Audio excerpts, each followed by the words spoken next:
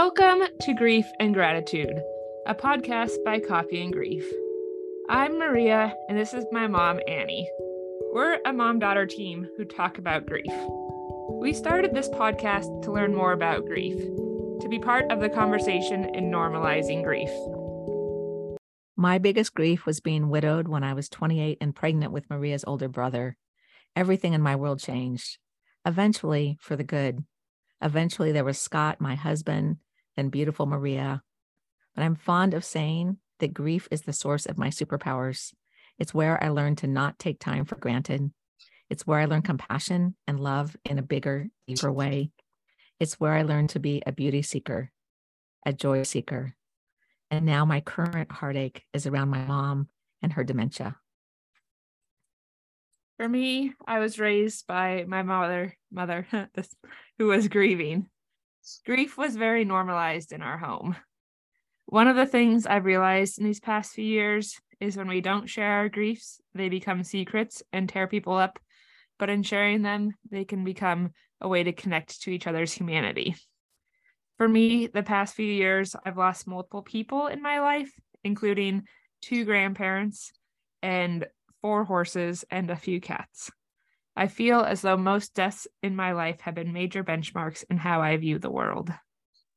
Part of why we started this to explore grief is we also believe that grief is transformative. You don't have to stay stuck in the hard parts. Grief is one of life's certainties. It allows us to connect to each other, human to human. If you're here in the early stages of your grief, we're here to say it's hard. We're here to say be kind to yourself and thank yourself for showing up, for being curious about what grief can look like in its wholeness. These conversations are not a prescription. We just are hoping to offer you a little hope and yeah. So as we like to say, grab your coffee or whatever's in your cup and let's talk. Today, we're delighted to welcome Mary Mandeville. Mary lives in Portland, Oregon. She provides chiropractic care for people and their pets. Together with her wife, she cares for a century-old house, tends a flock of city chickens, and is shepherding a couple of really old canines through their golden, though not always shiny, final years. Mary and her wife hold the memory of the son they lost a decade ago to teen suicide, and they hold space for the young adult who is currently testing his mettle in a difficult world. Almost 30 years after a bout with cancer, Mary holds lightly to the world. She lives in a liminal space between alive and dead, between here and gone. Her life perhaps saved by treatments, but those treatments were not benign and now threaten to end her. Yet so far, when the sun comes up every morning, the old dogs are still breathing, and so is Mary. Mary writes essays and poems and is working on a book about all of this, even the chickens.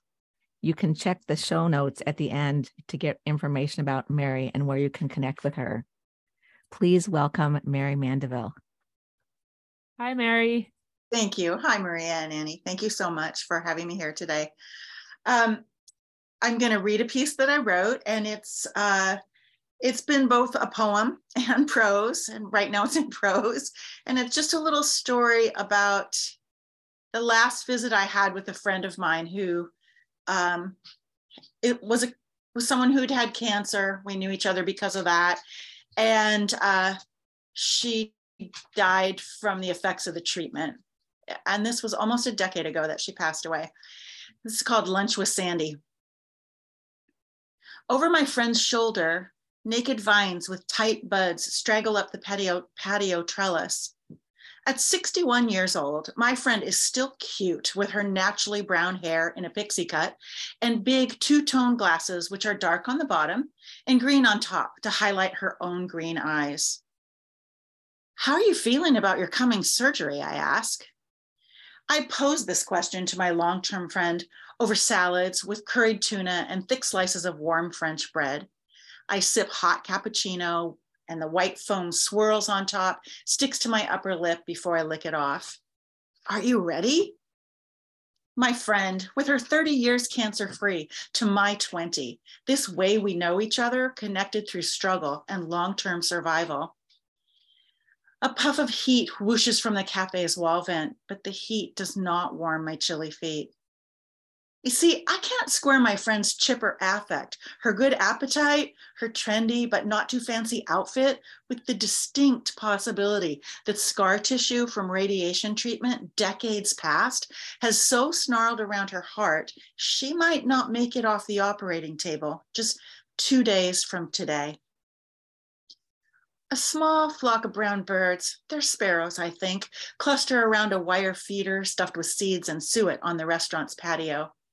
Sun shines through the restaurant's floor-to-ceiling windows, and I raise a hand to my forehead to block the glare and better see my friend's face. She sets down her fork, lets out a long, slow breath. I think I'm ready, she says. Well, I hope I am. I guess I have to be, she finishes. The heater breathes loudly into the room again, invisible respiration finally warming my chilly toes. Against the clatter of forks and spoons on plates and cups and a chatter of voices punctuated by the occasional laugh, I don't check my assumption that I'll see my friend again in just a few days. I'll visit her in the hospital as she recovers, heart surgery a success, scar tissue removed, radiation damage managed. I assume, she assumes, a similar scenario. When our espresso's drunk, buttered bread savored, and the last lettuce lifted off plates, chewed and swallowed, we rise, walk out into the temperate air and the bright light of May. What else do you have planned for today, I ask? I'm taking my dogs for a hike and assume my friend will also enjoy the warming afternoon. A city block stops half a block away from us. The sound of air brakes whoosh, a giant mechanical exhale. Well, I'm going home to make a video eulogy, she says, and my eyes slowly widen. Because, she says, you know, I might not make it. 2 weeks later, I sit, not in a pew, but in a chair in the not church location she chose for her not funeral service. When the projector clicks on and shines her larger-than-death 6-foot face onto the wall, replete with fuzzy halo and glorious white angel wings, laughter twitters through the room. My hilarious friend had 30 years before the treatments took her. I've had 20. The years are not nothing. I should not complain. I am grateful, and yet I wonder where I'll be when my treatment comes for me, because experience and scientific studies say it's likely. On the tall brick wall of the memorial gathering venue, my friend adjusts her halo, smiles, and offers thanks and goodbyes to friends like me, to an ex-spouse, to nieces and nephews. It's such a gift to see and hear her one last time. Amidst laughter and tears, I make a mental note to purchase my own glorious wings and a shiny white halo for when that time comes.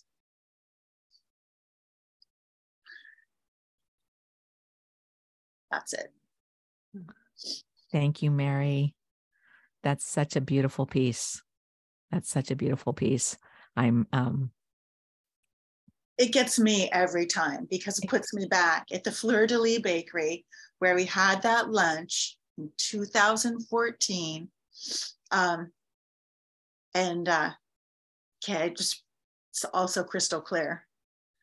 Yeah. Yeah. Well, and you bring us with you, right? We get to be there with you too. And one of the things I so appreciate about this piece is grief over health, right? Because that's part of what we hope to do is expand the people's ideas about grief. And in this piece, you do. There's the health, there's the friendship, there's a number of losses in here. Yeah, and this piece for me is a complicated piece because I grieve the loss of my friend, the death of my friend, as I grieve many deaths. So there's that loss. But both she and I suffered losses to our physical sense of self, even though we both had the grace to live a long time after a cancer, but we didn't get to live with no changes. So there's that piece, the grief over my body's different. And for me, a long struggle with and less than it was before. And I know also for Sandy, she had some difficult years, about 5 difficult years before she actually passed away, with a lot of stress over constant losses, if you will. So there, yeah. And then there's also the thing for me, it's like, I'm coming close now at this point to the 30 years. And I am in the period of years where things are not going too awesome in terms of health in response to the late effects of a treatment. So there's a lot in there. Also, just parenthetically, both she and I lost sisters to cancer. When we knew each other, after we'd each had cancer, we had a sister who got cancer and died. It's like, it was a interesting, long 20-year relationship with her. Wow. And you supported each other through that. Yes. Yeah. Wow. I'm a little curious if you have your own angel wings yet, like you mentioned in the piece. I do not. So the part of me that's like still chooses, what would we call it, denial? Would we call it optimism? What is it? The part of me that says, I'm going to live until I'm 97 years old. So fuck off with that for now. Sorry if we don't get to say that. Is like, no. No. And then there's another part of me like, oh, I could make that tomorrow. How fun would that be? And then have it ready to go just in case. I think it would be fun. It was phenomenal. I highly recommend it. Anybody who knows they're going to die or likely to die can go, like Sandy, risky surgery, risky, might not come out of it. If they wanted to. What a gift it was to all the rest of us. I can barely say. It was like such a gift. So thanks for the nudge. Probably I should go shopping, or I can just do it online. I'm sure Amazon has them or someone else. It's just I want to say curious. It is very interesting to hear that story, because that is not something I've personally experienced, going to any type of funeral, celebration of life, and seeing that person give us a message. So it is, maybe I'll have to buy my own angel wings. It was awesome. And she had taken on a special role with her sister's daughters. So her nieces were now motherless, and she had become a really important person to them. And she addressed a chunk, just like she's just looking down off the wall, and she's looking, and I don't know how this happened, just a miracle. She's just looking right at them, and they are undone, but in a good way, because she's left them this gift, even though she's died, of I'm still here for you. And we see her. It's really brilliant. I highly recommend it. So I got to get on it. Yeah. Well, it is. It's a huge gift, and it is in so many ways for the people watching, and I think for the person doing it. And there is this acknowledgement that this physical life has an expiration, right? Yeah. And so like embracing it instead of pretending it's not going to happen. Yeah. I mean, when we were at the restaurant and she told me she's going home to make a video eulogy, I was like, you don't know. I was just like speechless. I'm just going to go walk my dogs, and she's going to go home and make the eulogy for when she might be dead in a couple of days. And I was like, yeah. And when I got myself back together, I was like, well, here's what I know. I'm going to see that video one way or the other. My hope is you and I will schedule another lunch and we'll watch it together, and we'll enjoy it so much. But I do know that I will get to see it one way or another. And I got to see it in my second favorite way, which was far below the first favorite way, but it was still good. Yeah. Yeah. One of my really dear friends had a party celebration before he went in for his bone marrow transplant. Because he decided he wanted to have everybody together who he loved and who loved him. And it was brilliant. And it was like being at his own wake. I was super honored to be there. There's a part of my brain that was like, this is a little weird, but this is beautiful. And we actually just talked about it the other day. And he was saying just how much that meant to him to be able to have all those people in the room. And all of us in the room were saying, everyone should do this. This is what we should do. Why do we wait until the person's Exactly. dead? This is what You we know, should do. about a year ago, an acquaintance, not really a friend, but someone that I knew, was dying of pancreatic cancer. And, you know, got to the point where there's nothing else is happening. This is the dying process. And so she and her friends held a big, and when it's, you know, it was still COVID, right?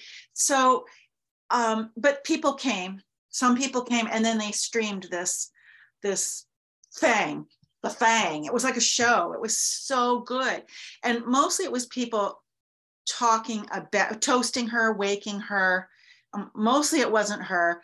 And it was just phenomenal. I mean, it was good for everyone. It was good to do when she was still there instead of when she was gone.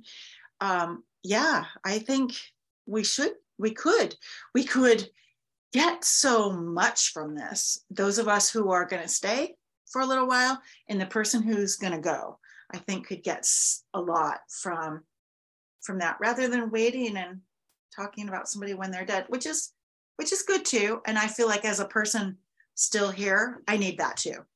I need us to do something after they've passed, because Anne, you and I have talked about grief before, and like one of the things that we know, I've learned for a bazillion griefs over my life, is there's no workaround. There's no, I've been through this before, so this time it's going to be easy. I know the thing, I know how it goes, so that's okay. It won't bother me so much. I'm going to prepare early. That's what I've tried that, especially with my pets. I've tried to be like prepared, as if I'm ready and I do all the right steps, maybe the grief won't overwhelm me, but that's never true. The only way is through. There's no workaround. But I still think that doing celebrations of life with a person who's still here offer a rich opportunity for connection, for just something really deep and soulful. Yeah. I was just curious on your bazillion of different griefs there that you touched on a little bit. Now we know about, your pets and cancer and this current health. I don't know how to sum it up quickly that you talked about. Yeah. Health issues through the cancer. If there's any other brief versions of your grief story throughout your life you'd like to share with us today. I was thinking about this, and I think, I lost a brother when I was just a toddler. I have zero conscious memory of it. I was 2. He died of sudden infant death syndrome. But the grief of my parents was like a tsunami, right? I have no conscious memory of that either. But one of the ways I know it is when I asked my mom about it 50 years after. So I'm 52, my mom's 70 something. And I asked her to tell me about it. And she's just like, tears, like she can't speak from half a century later. 2 reasons for that. That when it happened was a time where people talk about it like they do now. Kudos to my parents. It was never a secret or like taboo, but we didn't go into it. We didn't memorialize him in any way. And I was the only child who experienced his life, because I was the oldest, he was the next. But so I'm just aware, and I've been looking at it a lot more, like how grief informed me really early in a way I didn't consciously even know about. So there was that. And and I had this thing in my life where I pictured him in my room up in the corner for like a good half a decade, till he was a kid, and he grew, like his little ghost self grew in my corner. And I had to ask him to get out of my room when I was in puberty for reasons you can speculate on, but I needed him out of my room, just out as my brother. But for all that time, he was hanging out with me, whatever that was about.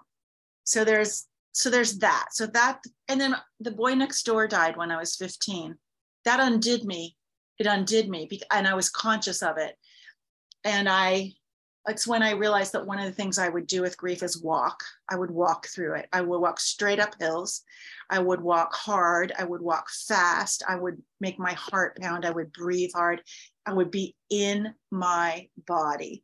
So I think that's one of the ways that I deal with grief is I live, for the time that I'm here. Like, I anchor myself to the basics of like breathing, heart beating, muscles working. I can't tell you how many times I climbed the hill across the street from our house after the neighbor died. Just like something about it. You mentioned my son died. I mentioned it in my bio. My wife and I had adopted a son, and he had many troubles from the get-go, and he took his own life when he was 19. That undid me. But it also did me. You said it's the source of your superpowers. It's where some kind of, it's like he's not alive, but I am. Yeah. Therefore, live. There's something about it. It's just like it recommits me to living. It recommits me to showing up for other people. The thing that's changed over time with grief is not that it's easier, but maybe it is easier. I'm less taken aback by it. I'm not shocked anymore. I'm not shocked. The dogs I have are going to die probably this year, maybe next month. I don't know. They're really old and they're struggling, but while they're here, I'm here for them. But I won't be shocked. Like the first pet I ever had who died, like that again took the wind out of my sails, because it's like, wait, what? Now I'm like, yeah, this could happen for all of us, every single freaking one. And I'm getting more comfortable with that. Whatever that is. I have a certain, I want to say peace. I'm struggling for a word because I want to say peace. Is it peace? I don't know if it's peace. Acceptance, sure, it's that. Because at a certain point you see like, there's nothing I can do about this. My sister passed away. As I said, both Sandy and I had sisters who died of cancer. And I felt like my DNA knew about that. I felt like my body knew about that in some kind of way I'd never experienced before. Maybe with my baby brother, but I couldn't process it. It didn't happen with my dad, but my sister and I, oh my God, we're made out of the same DNA. We're close. And something about it just was like, whoa. I could not get over the fact that it happened to her. And this meant it's definitely, assuredly happening to me and everyone I know in a way I'd never gotten delivery of before. I just like never, despite all evidence to the contrary, I thought, I'm going to scoot through this. I'm going to get through this. And most of the people I love are going to get through this too. And it's like, no. So I do have more acceptance. Well, and, I mean, oh my gosh, for one, just human to human, we're just so sorry that you have experienced all those griefs. And so appreciate you talking about it because they're different. Right. Yeah. And even though you've been through one, there's sort of this human expectation, like, okay, I've been through this, so I know what it is, but they're different because our relationships with who or what we lost are not the same as other griefs. Yeah. So it's in that way, it's constantly changing. I got to say, I love what you said about your son's death and your belief that you're alive, so you have to live. Because sometimes, I read a lot.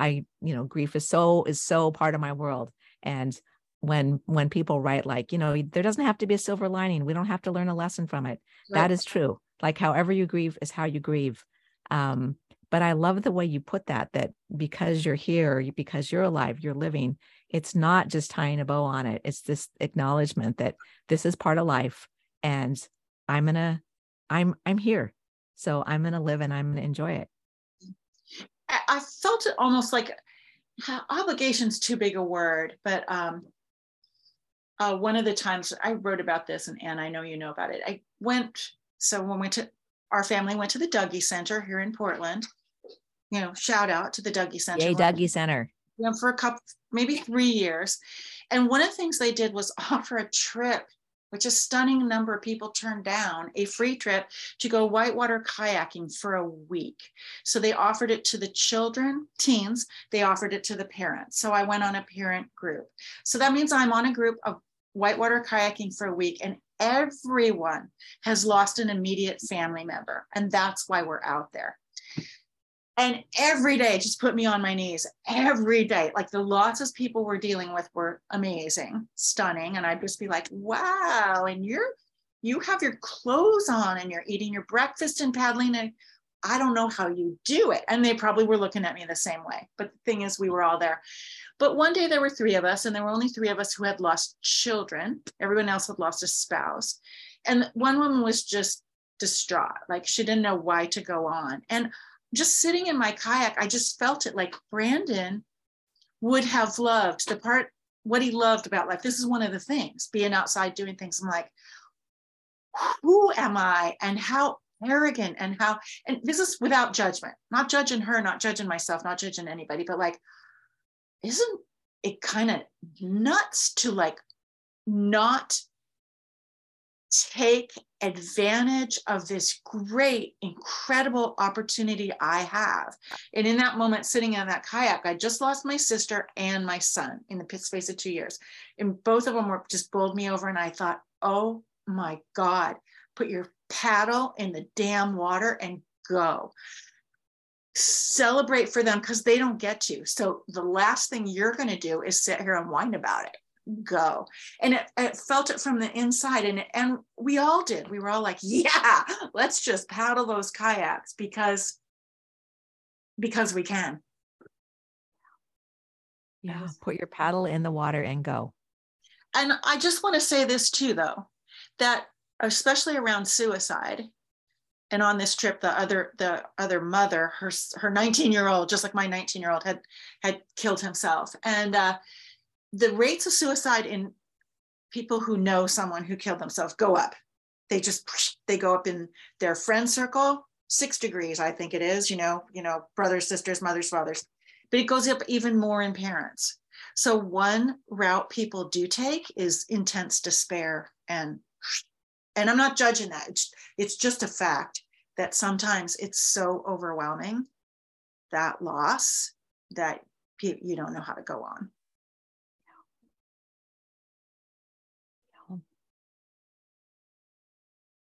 You said so many good things, like so many like mic drops throughout this. I personally maybe want to back the bus up a little bit from what my mother said here in her, which was very sweet, and it struck me on a core too, of when she said, human to human, we want to say we're sorry. I don't always think that's very helpful when people are grieving, even though it just came out of your mouth. I don't personally know if I think sorry is the correct word for all these stories you've shared. It does my heart like suffering to hear everything that you've shared with us. And it's also how we learn about people and connect with people. And I think sorry is the wrong word. And I didn't want to back the bus up because we hear that a lot when people like there's a death happens. We're like, oh my God, I'm so sorry. Like, is sorry right? I don't know. That's my soapbox. Yeah, no, that's good. I mean, actually what I usually say, I know I said that to you, but I did say that, but often what I will say to people is rather than just, I'm sorry, I will say, I'm sorry for your heartache, because it really is suffering. What you said. That's what I mean. I don't usually just do the blanket because you didn't do the blanket, but it was very like, she's Mary. You've shared many wonderful stories with us today that show the suffering and the goodness and the put your paddle in the water and row, which is amazing. And it doesn't, it's like this has given you life, it feels like, instead of suffering, sorriness. Yeah, I don't know. Might be putting words in your mouth. Yeah. Well, I mean, it's true. Not always. Not always. And I'm not in a hot minute of it right now either. No one has just, everyone's here. Even my really old dogs. And every day I'm like, get ready, they're going to die. But they're not. And that's profoundly different. Someone who's dying is profoundly different than someone who's died. Even your dog, it's like so different. You're still all involved. I'm still involved with all the things of life and getting them to eat, blah, blah, blah. I tell people I'm sorry. Sometimes I usually say I'm sorry for your loss, especially if I don't know them very well. And I'm working on saying things just like this. I've got you. I'm here for you. What can I do for you? I would catch on that one a little bit because I think sometimes they have no freaking idea what you can do for them. So sometimes I'm like, will you eat a casserole? Like, just try to be there. Right now, I have two people, one who is just diagnosed with pancreatic cancer. And so I'm right in the throes of being that person's friend and finding my feet. Because that's another thing. I have lots of practice with that, but I still have to find my feet every freaking time. Like, okay, what? Another person is going to die from a cancer. And now I have to find the way, because it's a different way for this person in this relationship than any other one. But what's the way for me to show up? How do I show up? How do I assist? I cannot fix, but how do I show up? And one of the things I've just been saying is you can call me anytime. I've got you. I'm here to listen because I am. And I'm working really hard all the time not to have any judgments. Just show up. I love what you said about having to find your feet, because it is really true. And that's part of, you've just said so many beautiful things today, because it's part of what we're hoping to do with this is just to explore the possibilities. There's no, I mean, people always hear there's no right or wrong way. True. But what does that like actually mean? Right. And so when you say you're looking inward to see how you can show up for people, that's a beautiful gift. And I think in asking, you also said, because I'm a firm believer in not just asking, not when people say, I'll do anything for you, the person who is hurting oftentimes doesn't know what it is. Yeah. So I tend to be like a meal maker, an errand runner, and checking in if like, are those things going to work for you? Yeah. My neighbor used to cut my grass and not tell me, right? It was like the most beautiful, helpful thing in the world. Yeah. You know, and I was in such a hard space. I didn't even realize it sometimes. It'd be a couple of days and I think, hey, my grass is short again. Yeah. So, you know, that is sort of set a bar for me of like things that are actually helpful for people, that can just. I think childcare would be extremely helpful. People that I know right now are older, don't have children, but like for this person just diagnosed, she's a dog with few people to help take care of it. So like to go walk the dog or like take that stress off so that she can relax and know she can be in the hospital for a few days. I just thinking about what, like just nuts and bolts, what could you take off somebody's plate, either because they're dealing with something like an illness or because they've just lost someone and they're upside down and don't know where the dog's leash is or how to make food anymore. So we always kind of end with this, because you said so many things and you've almost answered all of our regular questions without us even asking them. Is there anything else you would like to add into this conversation for listeners or not? I don't think so. That's cool. Just that, like, you've already said this, grief, we're all going to do it our own way. In all those stages of grief, they're all real, but they don't go in order and they don't get over. So one day it's acceptance and another day it's denial, like right on the heels of each other. And you're like, wait, what? I thought I was all done with that. And then it'll come up again. But it does, like, who came up with it gets better. It does. It hurts less over time. And you find that you do remember how to make food and put your socks on and walk the dog. It all comes together. Yeah. Wow. Mary, thank you so much for being with us today. There are just so many gems in there, and we super appreciate your time and your heart and your kindness. I'm sure that our listeners are also feel like held and curious, and I don't know, you bring such a sense of warmth, right? That you truly have walked through this and are walking through it, and you do it with so much heart. So thank you for that. Thank you so much for having me. So if you would like to connect with us, we'd love to hear from you. Our email is coffeeandgrief@gmail.com. And we're also on Facebook.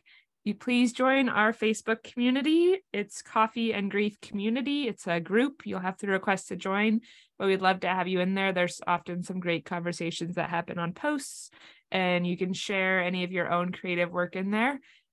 We do a thing called Coffee Talk. That's the first Thursday of every month. It's 5 different readers reading a personal grief story, a little similar to what you heard today. There just won't be conversation with it afterwards. There you can always find the Zoom link for that on our Facebook page, and it is always the first Thursday of every month. If there's something you'd like us to talk about, please let us know. Email us at thatcoffeeandgrief@gmail.com, and we'd love to hear from you. We always like to say in closing, be good to yourself, be kind to your heart, drink plenty of water, do something nice for yourself, and if you have the bandwidth, do something nice for another. Please come back. We love to have you with us. We love you. We love you. Have a great day. Have a great day. Bye. Bye.